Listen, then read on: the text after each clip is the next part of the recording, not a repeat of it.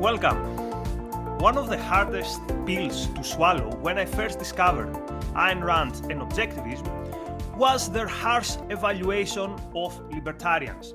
At that point in my life, I was in an intermediate stage in the journey from Marxism to objectivism. So at that point, I considered I like freedom. I'm obviously a libertarian. And I was surprised to find out that Ayn Rand not only did not call herself a libertarian, but she had some very harsh things to say about many libertarians. She called them hippies of the right, whereas other objectivist intellectuals have called libertarianism a perversion of liberty. So not a philosophy of liberty, but a perversion of liberty. There's a new scholarly work out on the intellectual history and the internal divisions of libertarianism, and this gives us a very good chance to go back to some of the fundamental questions about libertarianism. Is libertarianism a coherent ideology? What is its relationship to objectivism? And also, I know that many of you might be wondering, wait a minute, libertarians are for freedom, you are for freedom. Isn't this a loss of time? Isn't this basically infighting? We have, at the same time, we have the left, the authoritarian right attacking us. Why spend time criticizing the libertarian movement? We will address all these issues today in the New Idea Live, the podcast of the Ayn Rand Institute. I'm Nikos Sotirakopoulos, and with me, my colleague, Ben Bayer. So, Ben, the book is The Individualists, Radicals, Reactionaries, and the Struggle for the Soul of Libertarianism by Matt Zwolinsky and John Tomasi. So tell us a bit about the book and why you wanted to discuss it. Yes, well, Zwolinsky and Tomasi have been working on this book for a number of years. I remember seeing an early chapter presented as a session at the American Philosophical Association many years ago. They're scholars that I respect from the perspective of they really know their subject. They know this history. They've put a lot of work into this book. I wanted to learn something from it. And indeed I did. It is a very interesting intellectual history of two separate things. And I think it's important to keep them separate. One is the thinking about the concept of freedom and liberty, especially in the 19th and 20th century. And the other is of the libertarian movement. And these are not necessarily the same thing, as we shall discuss today. On the first, though, so one thing that I learned a fair amount about from reading this book is the way in which there was indeed a evolution in really radical thinking about the concept of individual liberty and individual rights in the late 19th and early 20th century, as opposed to kind of the classical liberal thinkers of the 18th century, John Locke, Adam Smith. I think the book recognizes rightly that there's a connection between these two traditions, but it argues persuasively that in the late 19th century, the view that individual rights is a principle that should govern our entire society in an exceptionless way is something that really develops in this period, especially as a kind of reaction to the development of capitalism, to the various socialist threats. And there's an important story to be told there. Likewise, it develops, especially in the United States, as a reaction against the institution of slavery. And so there's a lot of interesting things to learn here about the connection between the history of ideas and various forms of activism that take place in this period. In the UK, you learn about how the Manchester School opposes the Corn Laws, works for implementation of free trade and against various regulations. You learn about the Liberty and Property Defense League's opposition to regulations and mercantilism in the United Kingdom. All of this is fascinating. It's also a very interesting history of the libertarian movement. And here again, I hasten to say, this is not necessarily the same thing as the intellectual history of thinking about actual individual freedom. We'll explain more about that soon. But one of the things that we learn about the movement that calls itself libertarian is various and sundry fascinating connections that it has to the egalitarian left, and likewise interesting connections to the nationalist, sometimes even racist right. And that already should indicate to you a bit about why the history then of this movement is not the same thing as the history of thinking about freedom, even though that's also dealt with in the book. Another thing to note about this book is that it is generally respectful of Ayn Rand as a thinker, though it doesn't always agree with her. And that marks it out as against other treatments of her in academia. Although one thing I should say here is that the overwhelming exception to this point that I just made, and the main qualification that I need to make, is that they aren't respectful of her insistence that she is not a libertarian. They do not take seriously her claim to not be a libertarian. They treat her as one for reasons that we will examine and analyze later on in this episode. And I think the fact that they still see her as a libertarian in spite of her protests is itself a symptom of some of the problems with the movement that we're going to be getting into. But of course, Nikos, I mentioned especially the interesting connections between libertarian movement and movements that are not thought of as libertarian. One of them is the left. And I know you wanted to comment on this. Yeah, so as a former leftist, in some ways, the transition to libertarianism was not very difficult because there is a tradition within libertarianism that relates it to the left. So, and Swolinsky and Tomasi mentioned this. So today when we think about libertarianism, we think free market capitalism, we think laissez-faire. But this was not always the case, particularly in the United States in the 19th century.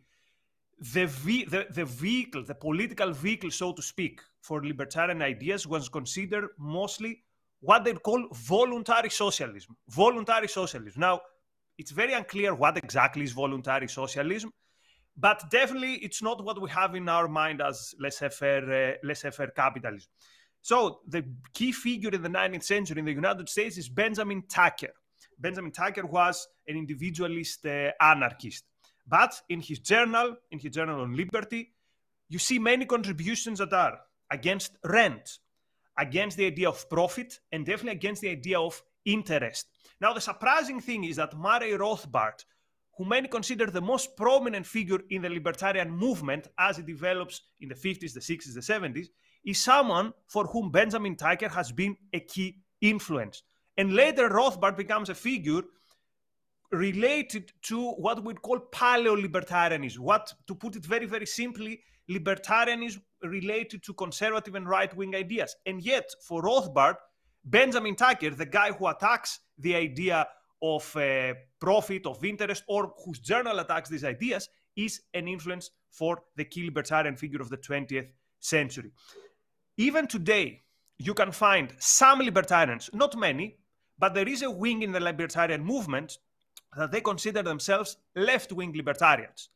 And they would say things such as, for example, if you live in a house and you pay rent, you should expropriate the house and kick off your landlord, or that if you produce value in a factory or if you work for an employer, you have a right to the product of your labor. So again, these are ideas that we would consider more with the left rather than with the right. So Ben, let's pause here and ask the question, how can it be that libertarianism, that today another history of libertarianism is called Radicals for Capitalism, how can it be that it has a whole wing within it which espouses ideas that are closer to the left? There's a lot to say there. I mean, if it sounds strange to anyone in our audience, then it's because I think you're probably not considering how the word freedom, the word liberty, is it's a concept that involves placeholders that need to be filled in. Liberty or freedom means liberty from something to do something else, and it matters a great deal what the something and the something else are that you plug into those placeholders. So the values at stake are then determined by what you put in that placeholder and the philosophic outlook that you use to understand it. So if, for example, you're an ethical egoist like Ayn Rand, you think you need freedom from physical force in order to be able to think and produce and pursue your happiness, which is a goal that is morally sanctioned by that ethical code. But if you're an altruist, you don't think that the most important thing in ethics is pursuing your happiness, but instead sacrificing yourself to others' need, well, freedom is going to have a different value. The freedom from force is not going to have the same value for that purpose. And some other kind of freedom, like the freedom to take others' goods in order to evade reality, the reality of the need of production, that's going to instead play a role. And it's also worth pointing out, Nikos, that some of the figures you just mentioned, like Benjamin Tucker, I mean, this is one of the central figures in the story of this book that we've just been talking about. This isn't someone you're grabbing from some footnote somewhere. He's a pivotal figure in this history. He called himself a libertarian. Now, lots of people use words different ways, but here he calls himself a libertarian. He has an influence on Rothbard. Everybody today calls Rothbard a libertarian. The authors of this book are stressing the connection between the history of today's libertarian movement and the history of the left.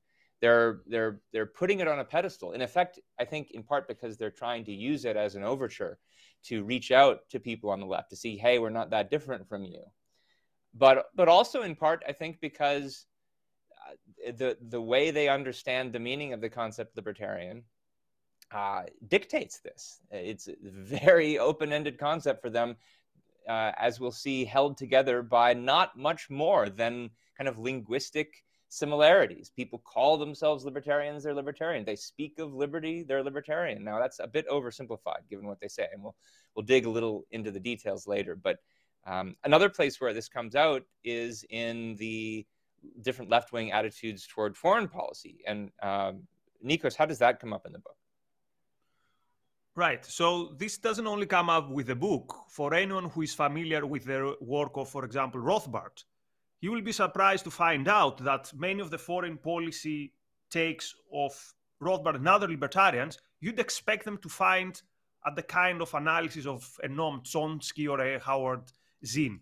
So let's give our viewers some examples. So in the 1960s, the big issue in public sphere in the United States, of course, is the war in Vietnam.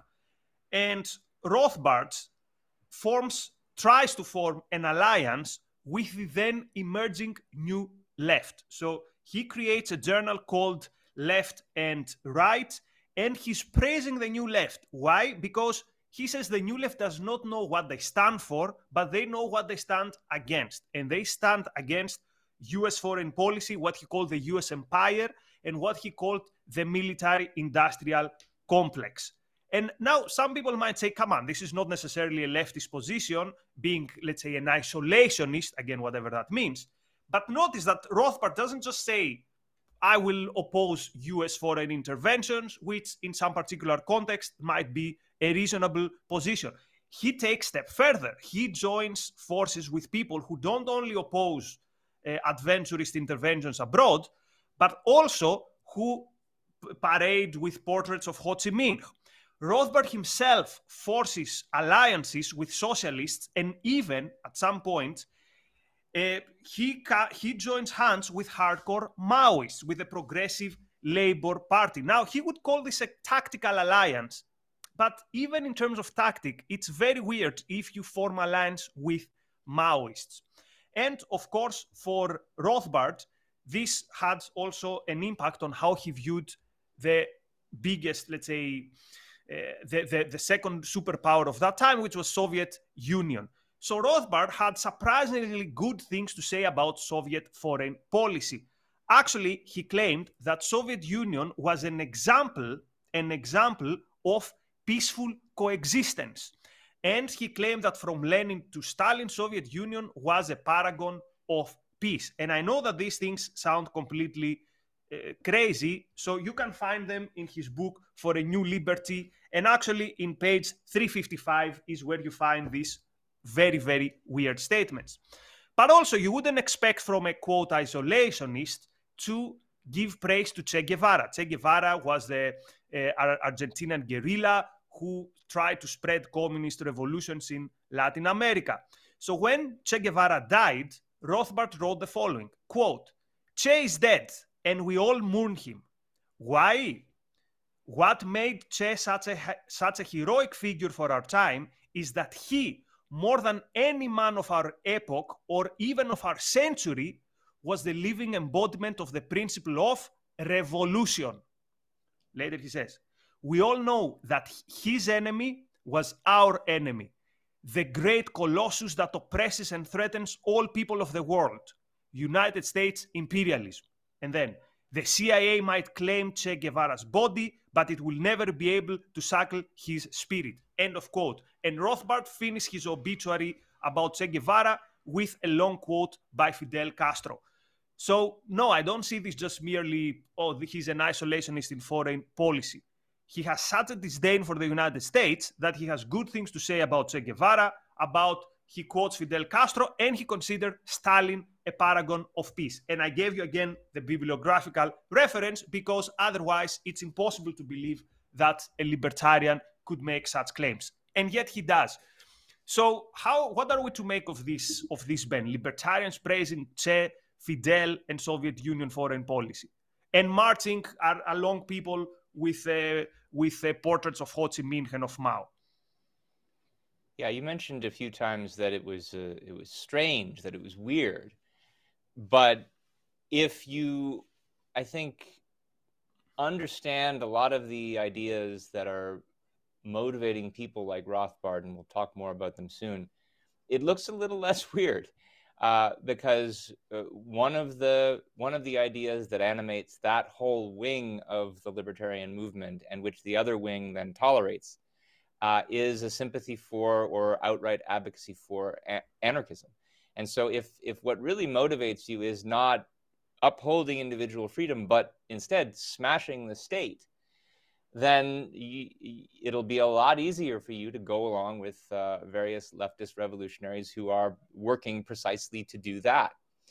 And remember, of course, that anarchism originally comes from the left. It's a creature of socialist and communist views. And if you think, well, but aren't socialism and communism, aren't they advocates of statism and big government and things like that? Well, of course, they insist they aren't.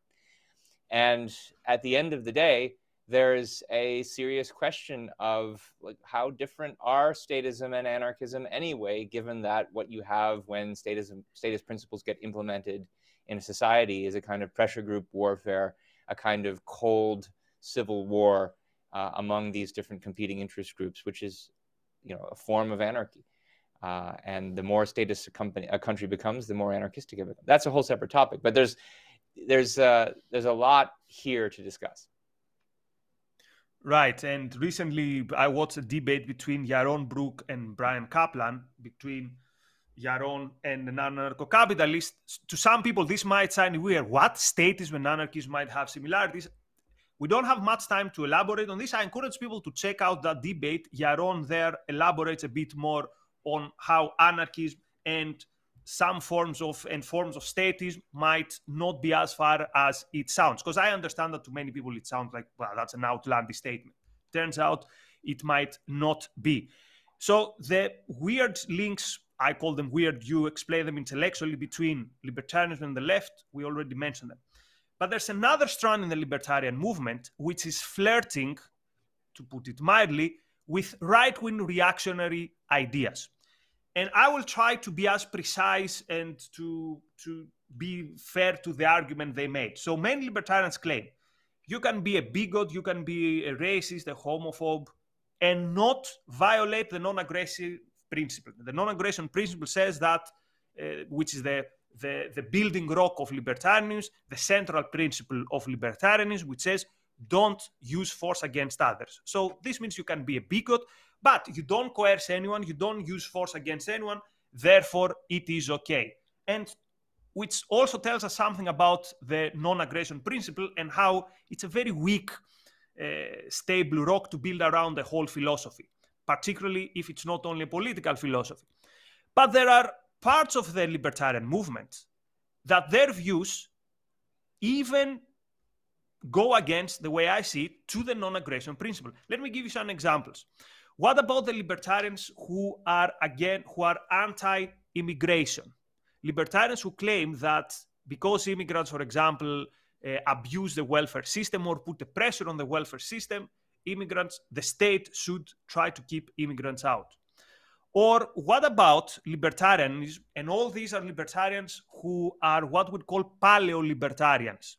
This is a stream in the libertarian movement, gaining momentum in the early 90s after the Cold War, with figures such as Lew Rockwell, Murray Rothbard, while he was still around, before he died, I think, in 94, and later Hans Hermann Hoppe, who have these, let's call them right-wing reactionary views. That's how most people would understand them. So, anti-immigration, the ideas around vigilantism, and the ideas that it's okay to have like extra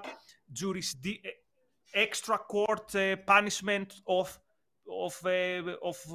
criminals, which we find in various libertarians. And again, that sounds weird. How would you be in favor of the police or of vigilantes harming people outside of the rules of an objective legal system? Or the biggest, the most controversial example, their sympathy for the so-called Southern Rebellion, for the case of the South in the Civil War. And again, trying to be precise what they say. They say that slavery is wrong.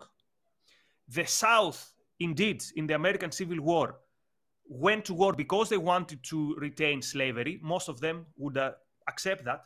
But they say the North, when attacking the South, the North didn't have in mind the interest of the slaves. They wanted to retain the Union. Therefore, they said, in that particular war, the South was on the right. The South had right by its side. Why? Because it was a war of secession. The right to secede is a sacred right, and therefore, of course, slavery was wrong, but at least the South was defending this sacred right. So this is the view, I hope I did justice to it, of, let's call it right-wing reactionary libertarianism. So the question is, Ben, where do these views come from? And although we can understand the idea that says that, well, bigotry doesn't violate anyone's rights, how do you go from there to the point of view that says, well, maybe the South was a righteous cause? I think we could spend a lot of time on each of these issues, but the answer, I think, comes back to the same things I had to say about their overtures and connections to the left. One of the connections you see coming out there again is the anarchism. If you're more anti-state than you are pro-individual rights, which many libertarians are, then the vigilantism and even the endorsement of lawless behavior by police is going to come right out of that worldview. And it also relates to the point that, again, freedom is not only your advocacy of it, but what you mean by it when you advocate it is going to depend upon your underlying philosophical values.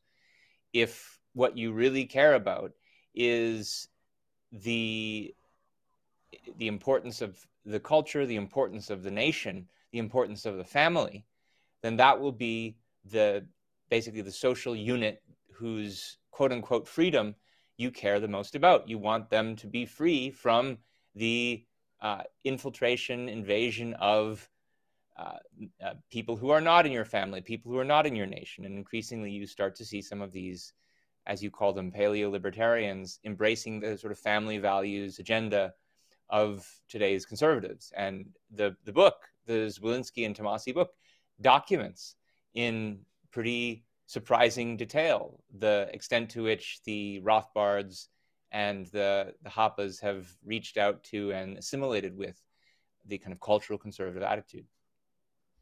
And particularly in the last few years, also they have taken control of the Libertarian Party through the Mises caucus. Now, the Libertarian Party is another mess. It's a story of its own, but just putting it out there that this wing of libertarians, what we would call paleo-libertarians, today are in control of the Libertarian Party, official in control, institutionally in control of the party.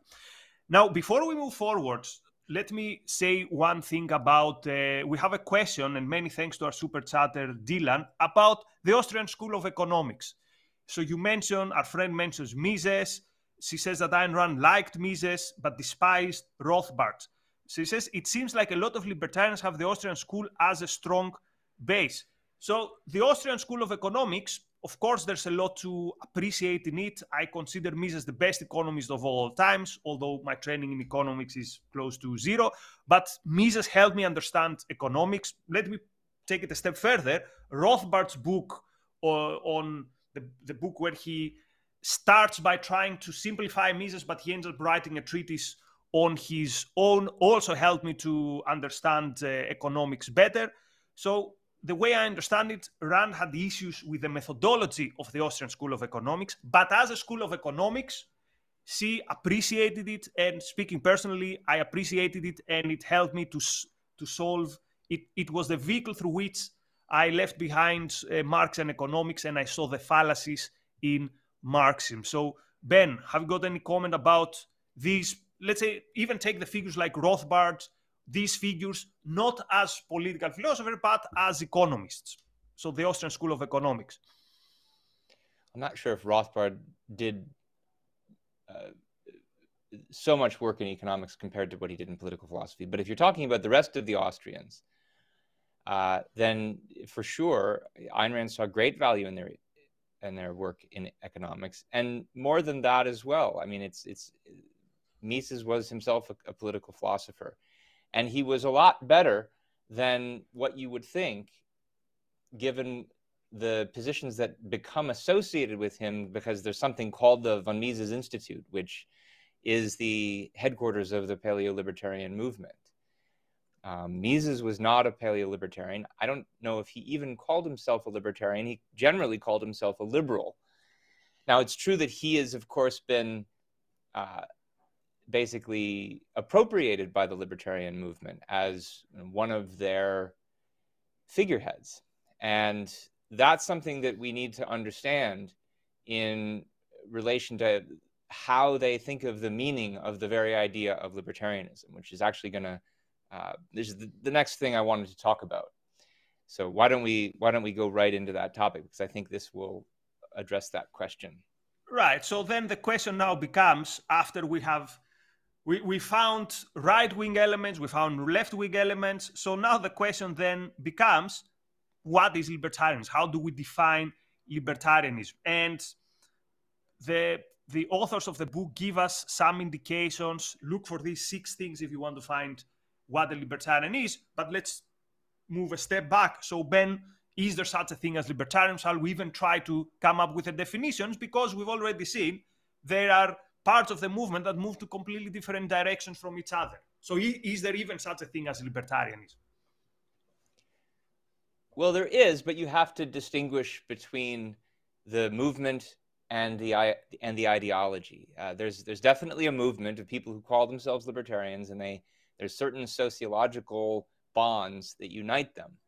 And I'll talk a little more about that. But what's important for our purposes especially is that there isn't really a coherent ideology that unites them. And if you take a look at this book by Zblinsky and Tomasi, if you read it carefully, that should become even clearer to you. I think that the authors themselves halfway confess that there's no coherent ideology that links this movement together.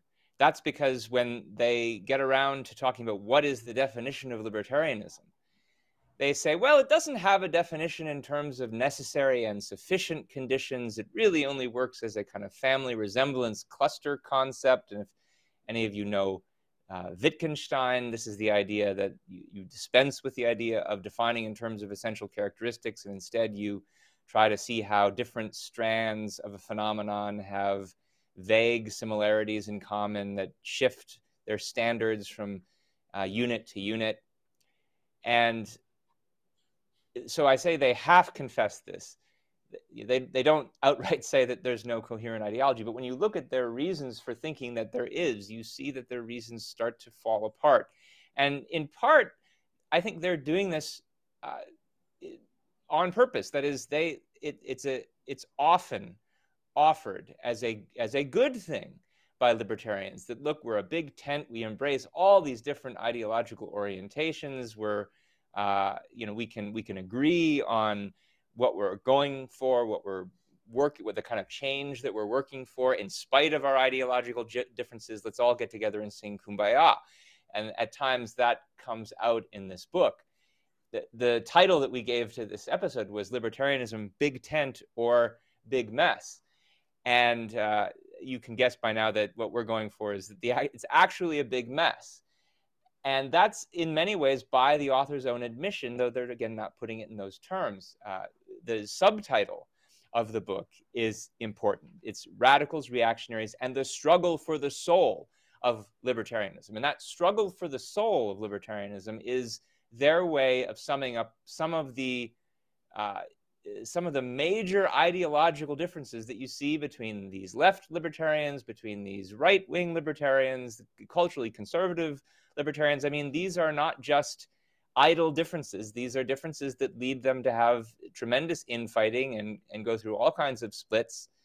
And there's a reason for it, because there's ultimately no real single coherent ideology that binds together the people who call themselves libertarian.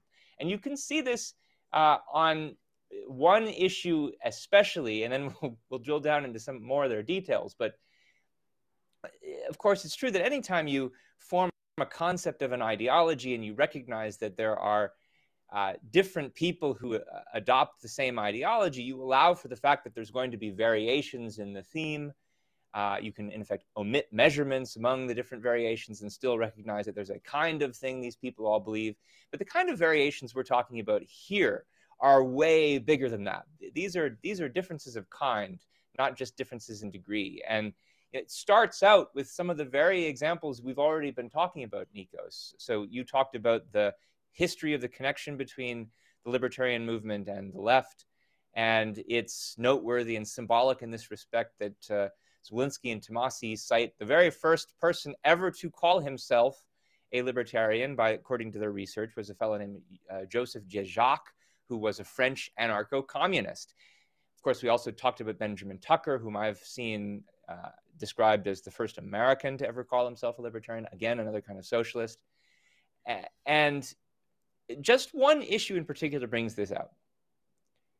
And that's the issue of the relationship between freedom and anarchism. Murray Rothbard, who the book reminds us his nickname was Mr. Libertarian, was a vocal and intransigent anarchist. And Ayn Rand was a vocal and intransigent critic of Rothbard and of his anarchism. And the simple question to ask yourself is, how the heck do these fit together into a single ideology? They're both against something they call statism. And it's thought that Rand's view and Rothbard's view still have something in common because, well, they're both anti-statist, aren't they? And that's part of the reason, by the way, why libertarians and anarchists will often call positions like Rand's minarchism. Minarchism is the idea that you should have a limited government. It's the idea that you should minimize the amount of state that you have. Well, why would you put it in those terms if you didn't think, well, the state is at best a necessary evil, and so you should just have as little of it as possible, and if it's not possible to have less, okay, then you're a minarchist. Otherwise, the ideal that eliminates all of the evil is anarchism. But Ayn Rand definitely did not think of herself as a minarchist, even though she advocated limited government. And that's because she was, put this simply, she was pro-government. She didn't think that it was a necessary evil. She thought it was a necessary good, necessary for the protection of individual rights.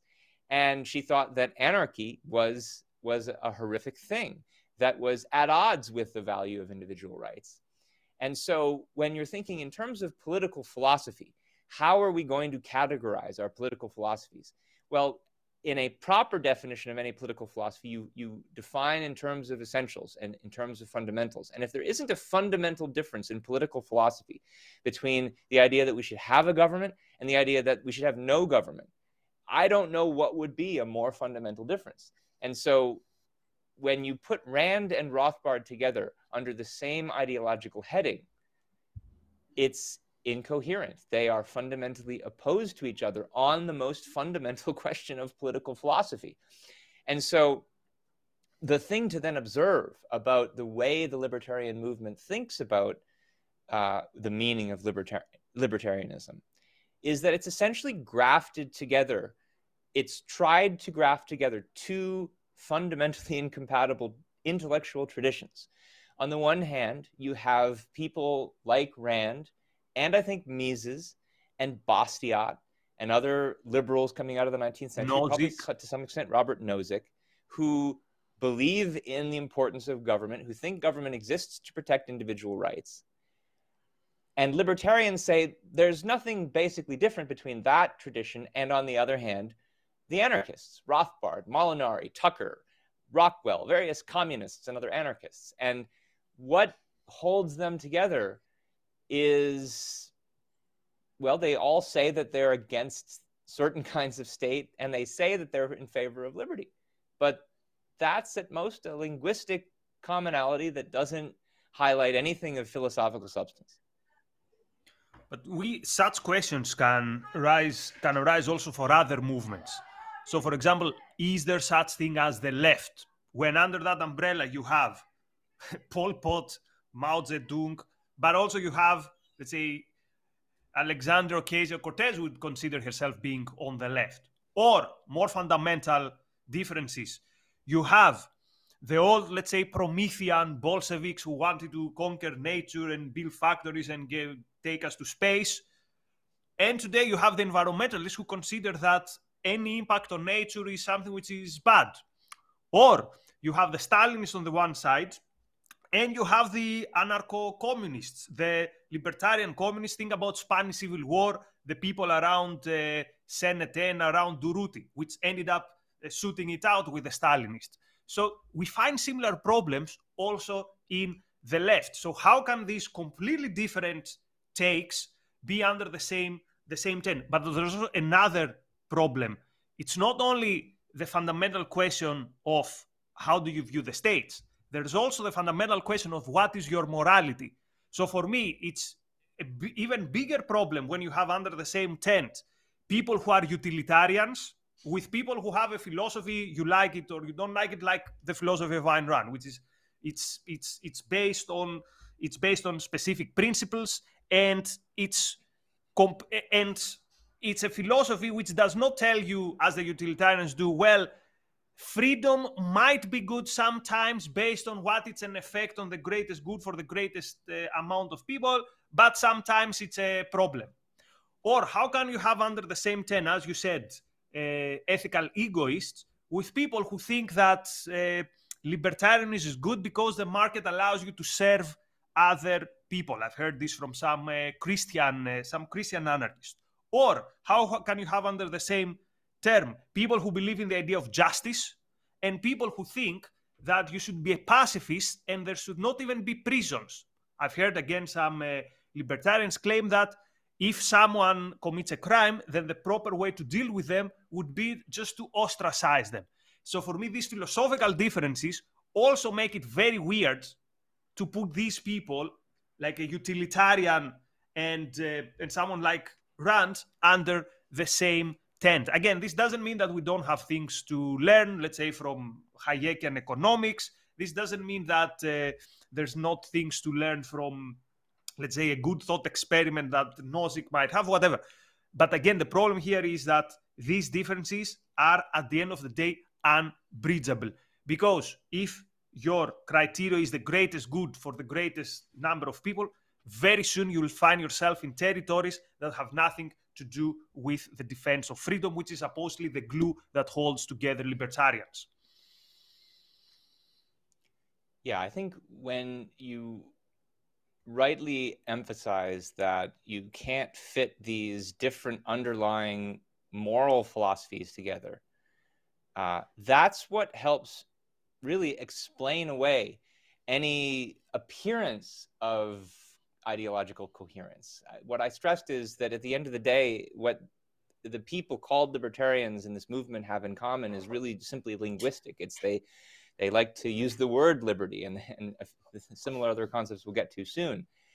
The words don't have meaning unless they're attached to a philosophic outlook. And if you have different philosophic outlooks, then the words mean something different in the mouths of the different members of the group.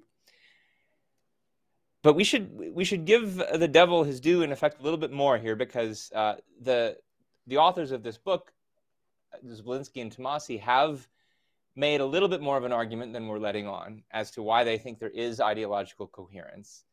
And they say that there are 6 markers of libertarian ideas that you find in anyone who adopts this viewpoint. And so since there's 6 of them, and they say that these are interlocking ideas, we should take a look at what these 6 are and see if it's really true that the people that they treat as libertarians, many of the examples we've talked about already, really do fit them. And so here are the big 6 markers. A belief in the importance of private property. In fact, they say that property rights are foundational. Skepticism of authority, free markets, spontaneous order, individualism, and negative liberty. And I think there's something to say about each of these, and I want to say something about each, about how when you look at the major figures in the movement, in the libertarian movement, or people who are considered to be in this movement, by the authors at least, they simply, they may mouth support for each of these concepts, but what they mean by them is very, very different. And so there's no real ideological unity here. So consider private property, the idea that it is a foundational right. Well, Nikos, you already talked about Benjamin Tucker's libertarian socialism and his opposition to rent and profit. And part of the idea there, one that he also shares with Henry George, who's written about in this book, is that there is no valid property right in land. And so squatters' rights rule, landlords, absentee landlords who aren't actively using the property don't have the right to charge you rent. And so my question is, do you really think that they all believe in the same kind of private property if they don't believe in something seemingly as foundational as private property in land? Likewise, the socialists, who are considered socialist libertarians in this tradition, who think that you own your labor, and therefore, when the capitalist pays you a wage and takes away the fruits of your labor, he is robbing you. And therefore, it's a violation of the property rights of the worker to hire him as a wage laborer. They may well talk about the importance of private property there, but does that mean anything like what private property means to someone like Ayn Rand or to Frederick Bastiat? I don't think so. There's no real ideological unity here. And just by the way, I don't think Ayn Rand even thinks that property rights are foundational. She thinks the right to life is foundational, and property rights are an essential implementation of that. But that's another major intellectual difference between her, someone who they regard as a libertarian but who isn't really, and who nonetheless has nothing like the views on private property as someone like Rothbard, or certainly someone like Tucker or George. Or in other issues, such as, let's take spontaneous order, for example. Again, when I first came across the idea of spontaneous order, I thought, wow, this is such a great concept. It explains so much. And in the books, Zblinsky and Tomasi have a very powerful part where they say, can you imagine that a whole city like Paris, how many million people, there's all this food wherever you go in the supermarkets and no one is behind this. It's like, wow, yes.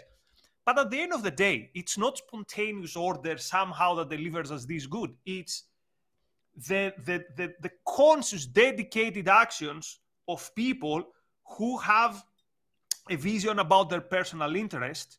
And rather than viewing it in the way Adam Smith viewed it, that through this invisible hand of the market, my egoistic goals, which supposedly are bad, manage to bring good results, I think Ayn Rand gives us a better way to view it. It's a trader's principle. I created something, you don't value it, you go your own way. Someone else values it, we trade, we're both better off. We both pursued our egoistic interest, and there's nothing wrong with that. This is how we have the miracle of today's civilization. So here, it's not that we are pedantic, like, hey, actually, there's no spontaneous order. It's just that seeing it this way takes away something very important, which is the role of the mind, the role of the entrepreneur. So that's why we think that we both agree that these 6 points, even within them, there's no agreement actually among libertarians. Or take the issue of individualism, right? Let's so bring when that you list have back libertarians, up on the screen because it disappeared. Because I want to make clear, we were just talking about the point on the list that was a spontaneous order. And let me say one more thing about that before you get to any of the other items. Just that the idea that spontaneous order is essential to your case for freedom, that's an idea that comes from people like Friedrich Hayek and Leonard Reed and that essay I, Pencil, for instance. And there's a point to that idea, the idea that, well, there's certainly no planned state, there's no state planning that is necessary for coordinating production. But I think you never would have found Ayn Rand championing spontaneous order in the way that libertarians do, because the way they often do is it implies a worship of a kind of humility. None of us really knows what it takes to make the world go round. It happens by a kind of accidental magic. Again, that kind of invisible hand idea, the stress on the invisible hand that you were mentioning, Nikos. But Ayn Rand thinks that's an unjust response and take on the fact that, no, actually some people do know more than others. And the ones who know the most, the ones who are centrally responsible for coordinating different factors of production, are businessmen. And the spontaneous order ends up evading that fact. And it's true that businessmen don't know, they're not omniscient gods who control the entire economy, but they do know more than others with regard to the process of production. And that's something you certainly don't see, that the reverence for the businessman, something you certainly don't see uniting libertarians. And one place that comes out in particular is, Nikos, the free markets point, where one question is, can you actually support and celebrate free markets if you don't celebrate the best exponents and users of them, the businessmen? But one thing that comes out in this book is the whole Rothbardian critique of big business on the grounds that if you have a company like Walmart and, they accuse Ayn Rand of being too quick to defend big business in spite of the fact that they think big businesses are creatures of statism. Why? Well, because just like leftists say, they rely on the public roads to ship their products. Now, they leave aside entirely the fact that, they also pay lots of taxes and are subject to all kinds of regulations, and that hardly makes them a creature of any kind of statism. Yeah, and again, Rand also dramatizes this very well. Think about Hank Rearden, right? There's no invisible hand there. Rearden is struggling for years. He envisions something. He finds other people who share this vision, or see how Dagny sells her shares about the John Galt line. So these people, it's not like spontaneous order. It almost takes away their achievement. But also, let's see the point on individualism. So how can utilitarians believe in individualism? How can people like Hayek, how can you call Hayek an individualist? The guy who says that, you have to, sometimes freedom doesn't work because some people might fall below the poverty line, and then the state has a role to play, which means that you then become the servant, unwilling servant of other people, so we're going to take from you and give it to someone else. Or how can you persuade me that many paleo-libertarians are individualists when they say, for example, things around immigration, such as, there's some particular cultures that are not compatible with the ideas of freedom, and therefore we should pose some blanket bans because because well, otherwise it's risky or whatever. So I'm not convinced that anyone who is under the tent of libertarianism shares an appreciation of what actually individualism means. What means that your life is yours and your life is an end in itself. You're not here to serve others without you having chosen to do so, or without you having agreed to do so, to help There's a others. couple of other places where that really comes out in this book. One is, again, this is the same stuff about spontaneous order that we were just talking about. If you read Leonard Read's essay, I, Pencil, which has a lot of helpful and useful economics in it, you nonetheless get the idea that there is no one ever made a pencil except for God, that we shouldn't have the pride to think that we could actually make pencils. We certainly don't have the knowledge. No single individual has the knowledge. That kind of humility is the opposite of individualism. It's the opposite of the idea of the self-made soul and the self-made man. Another place where you see it is in another manifestation of the left in the libertarian movement, which is the whole so-called bleeding hearts libertarians phenomenon. And this is something that the authors of the book, Zblinsky and Tomasi, are themselves associate themselves with. And this is the idea that says you can take the political philosophy of John Rawls, author of Theory of Justice, whose theory of social justice says that you need to basically work in order to make sure that people who have greater advantages than others, that the fact that they have that works to the benefit of those with the least advantage, kind of open egalitarianism.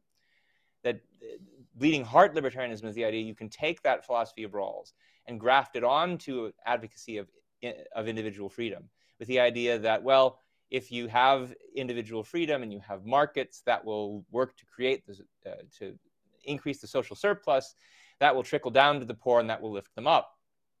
And whatever you want to say about the economics there, the idea that you treat as your standard of philosophical justice the egalitarianism of Rawls is as far from individualism as you could possibly get, because it's premised on the whole idea that comes straight out of, I mean, it originally comes out of Rawls, but you see manifestations of it, for instance, in the social justice theories of Barack Obama, who says, you didn't build that. If you've got a business, you didn't build that. It was the government that gave you roads and bridges and so forth. And deeper than that for Rawls is the idea that you didn't really build your soul. You didn't build your character, your work ethic. And that's why you don't get to claim that you deserve the fruits of your labor, the fruits of the product of your mind.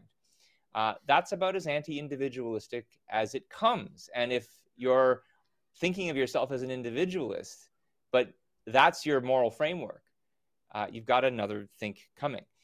And just, I guess, one last point on this list, the negative liberty point. Now, this is a very common view that may well be true of many people who call themselves libertarians, that what liberty is essentially is negative as opposed to positive liberty.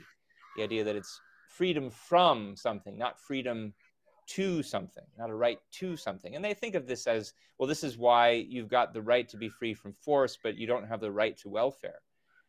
But that's, again, not the way Ayn Rand thinks of it, and she doesn't belong under this heading, even though they use her as a prominent example. She thinks that the kind of freedom that counts in political philosophy is both. It's freedom from and freedom to. It's the freedom from force so that you can be free to think and produce and therefore pursue your happiness as a rational being.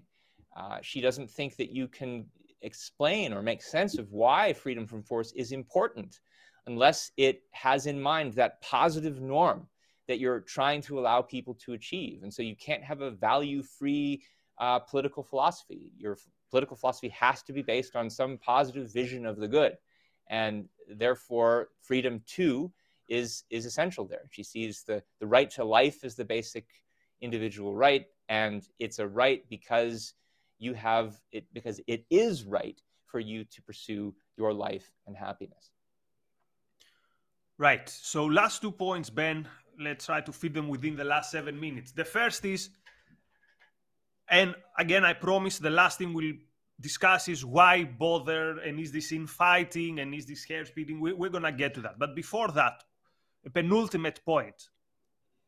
Yet, after all the things we've said, after making the case that no, there is no coherent ideology of libertarianism, there is no such a thing as the liberty movement. And it does make a sense to talk of such a thing as the liberty movement. And when I was writing the Tribalist book, I had a discussion with Greg Salmieri, our friend, who was very enlightening. He said, yes, of course, within the right, there are irreconcilable differences. And even within the left, you might have the left of today, the new left, let's say, being philosophically and politically very different from the old left. But these are people who see themselves as part of the same movement.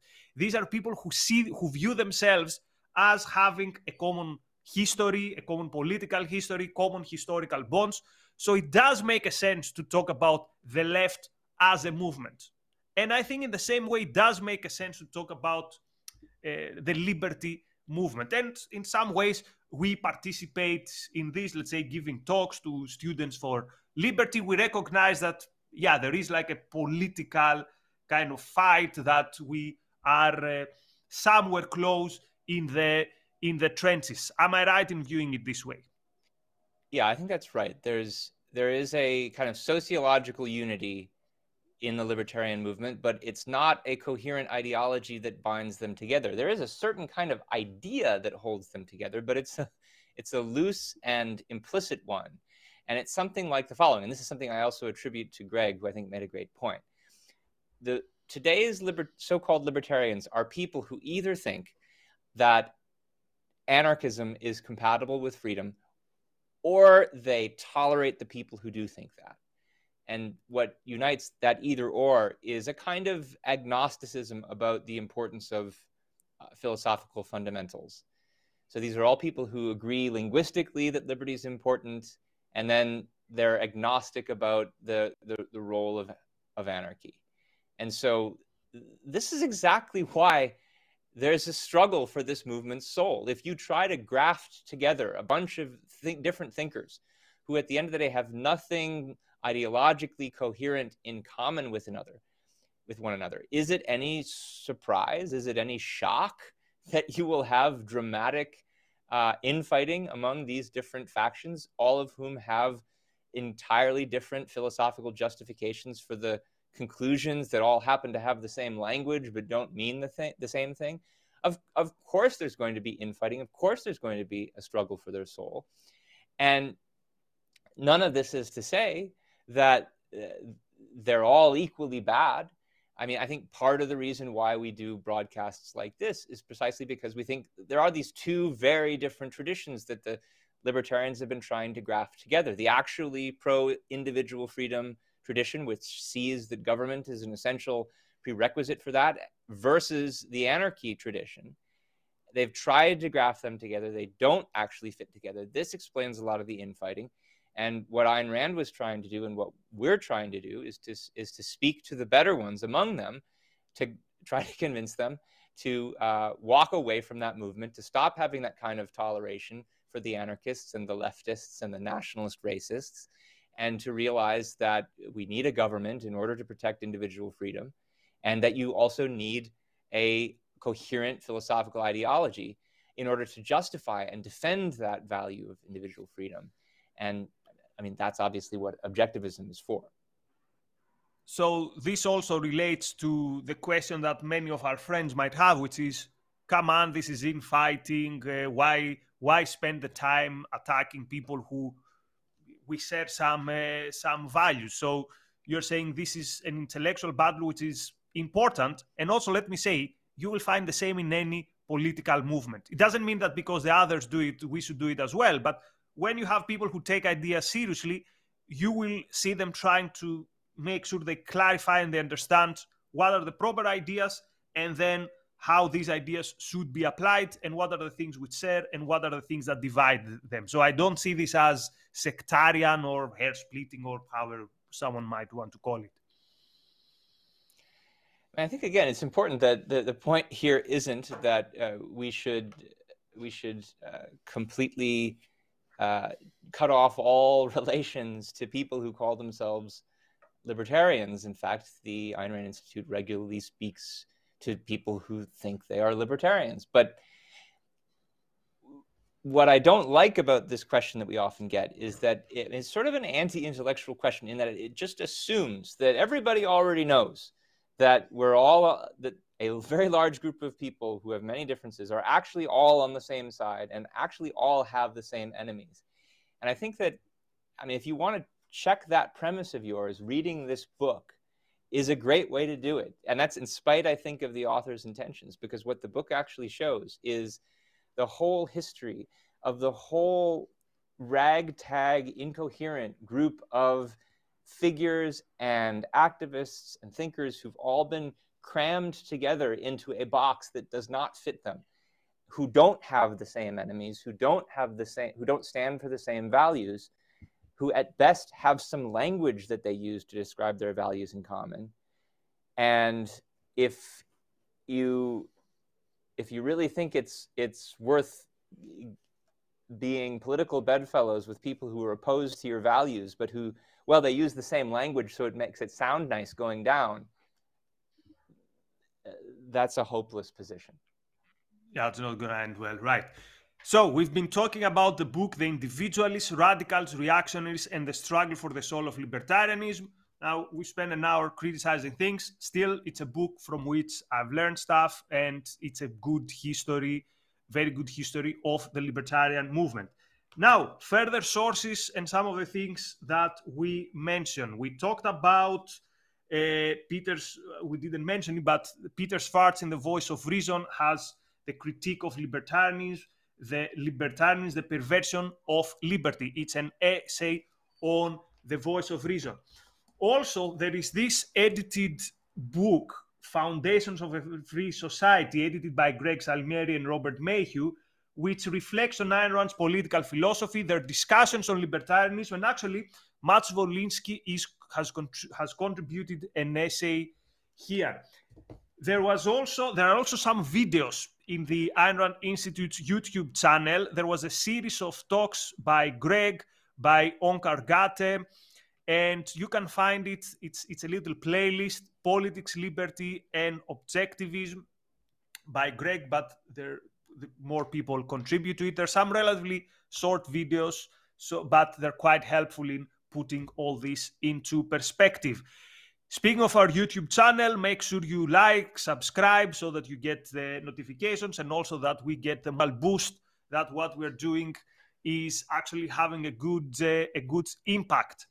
Now, also, you can send us your questions, and this can be either suggestions for future episodes, topics that you want us to cover, or every now and then we do Q&As. So you can ask philosophical questions, and people from the Institute, our intellectuals, will answer them.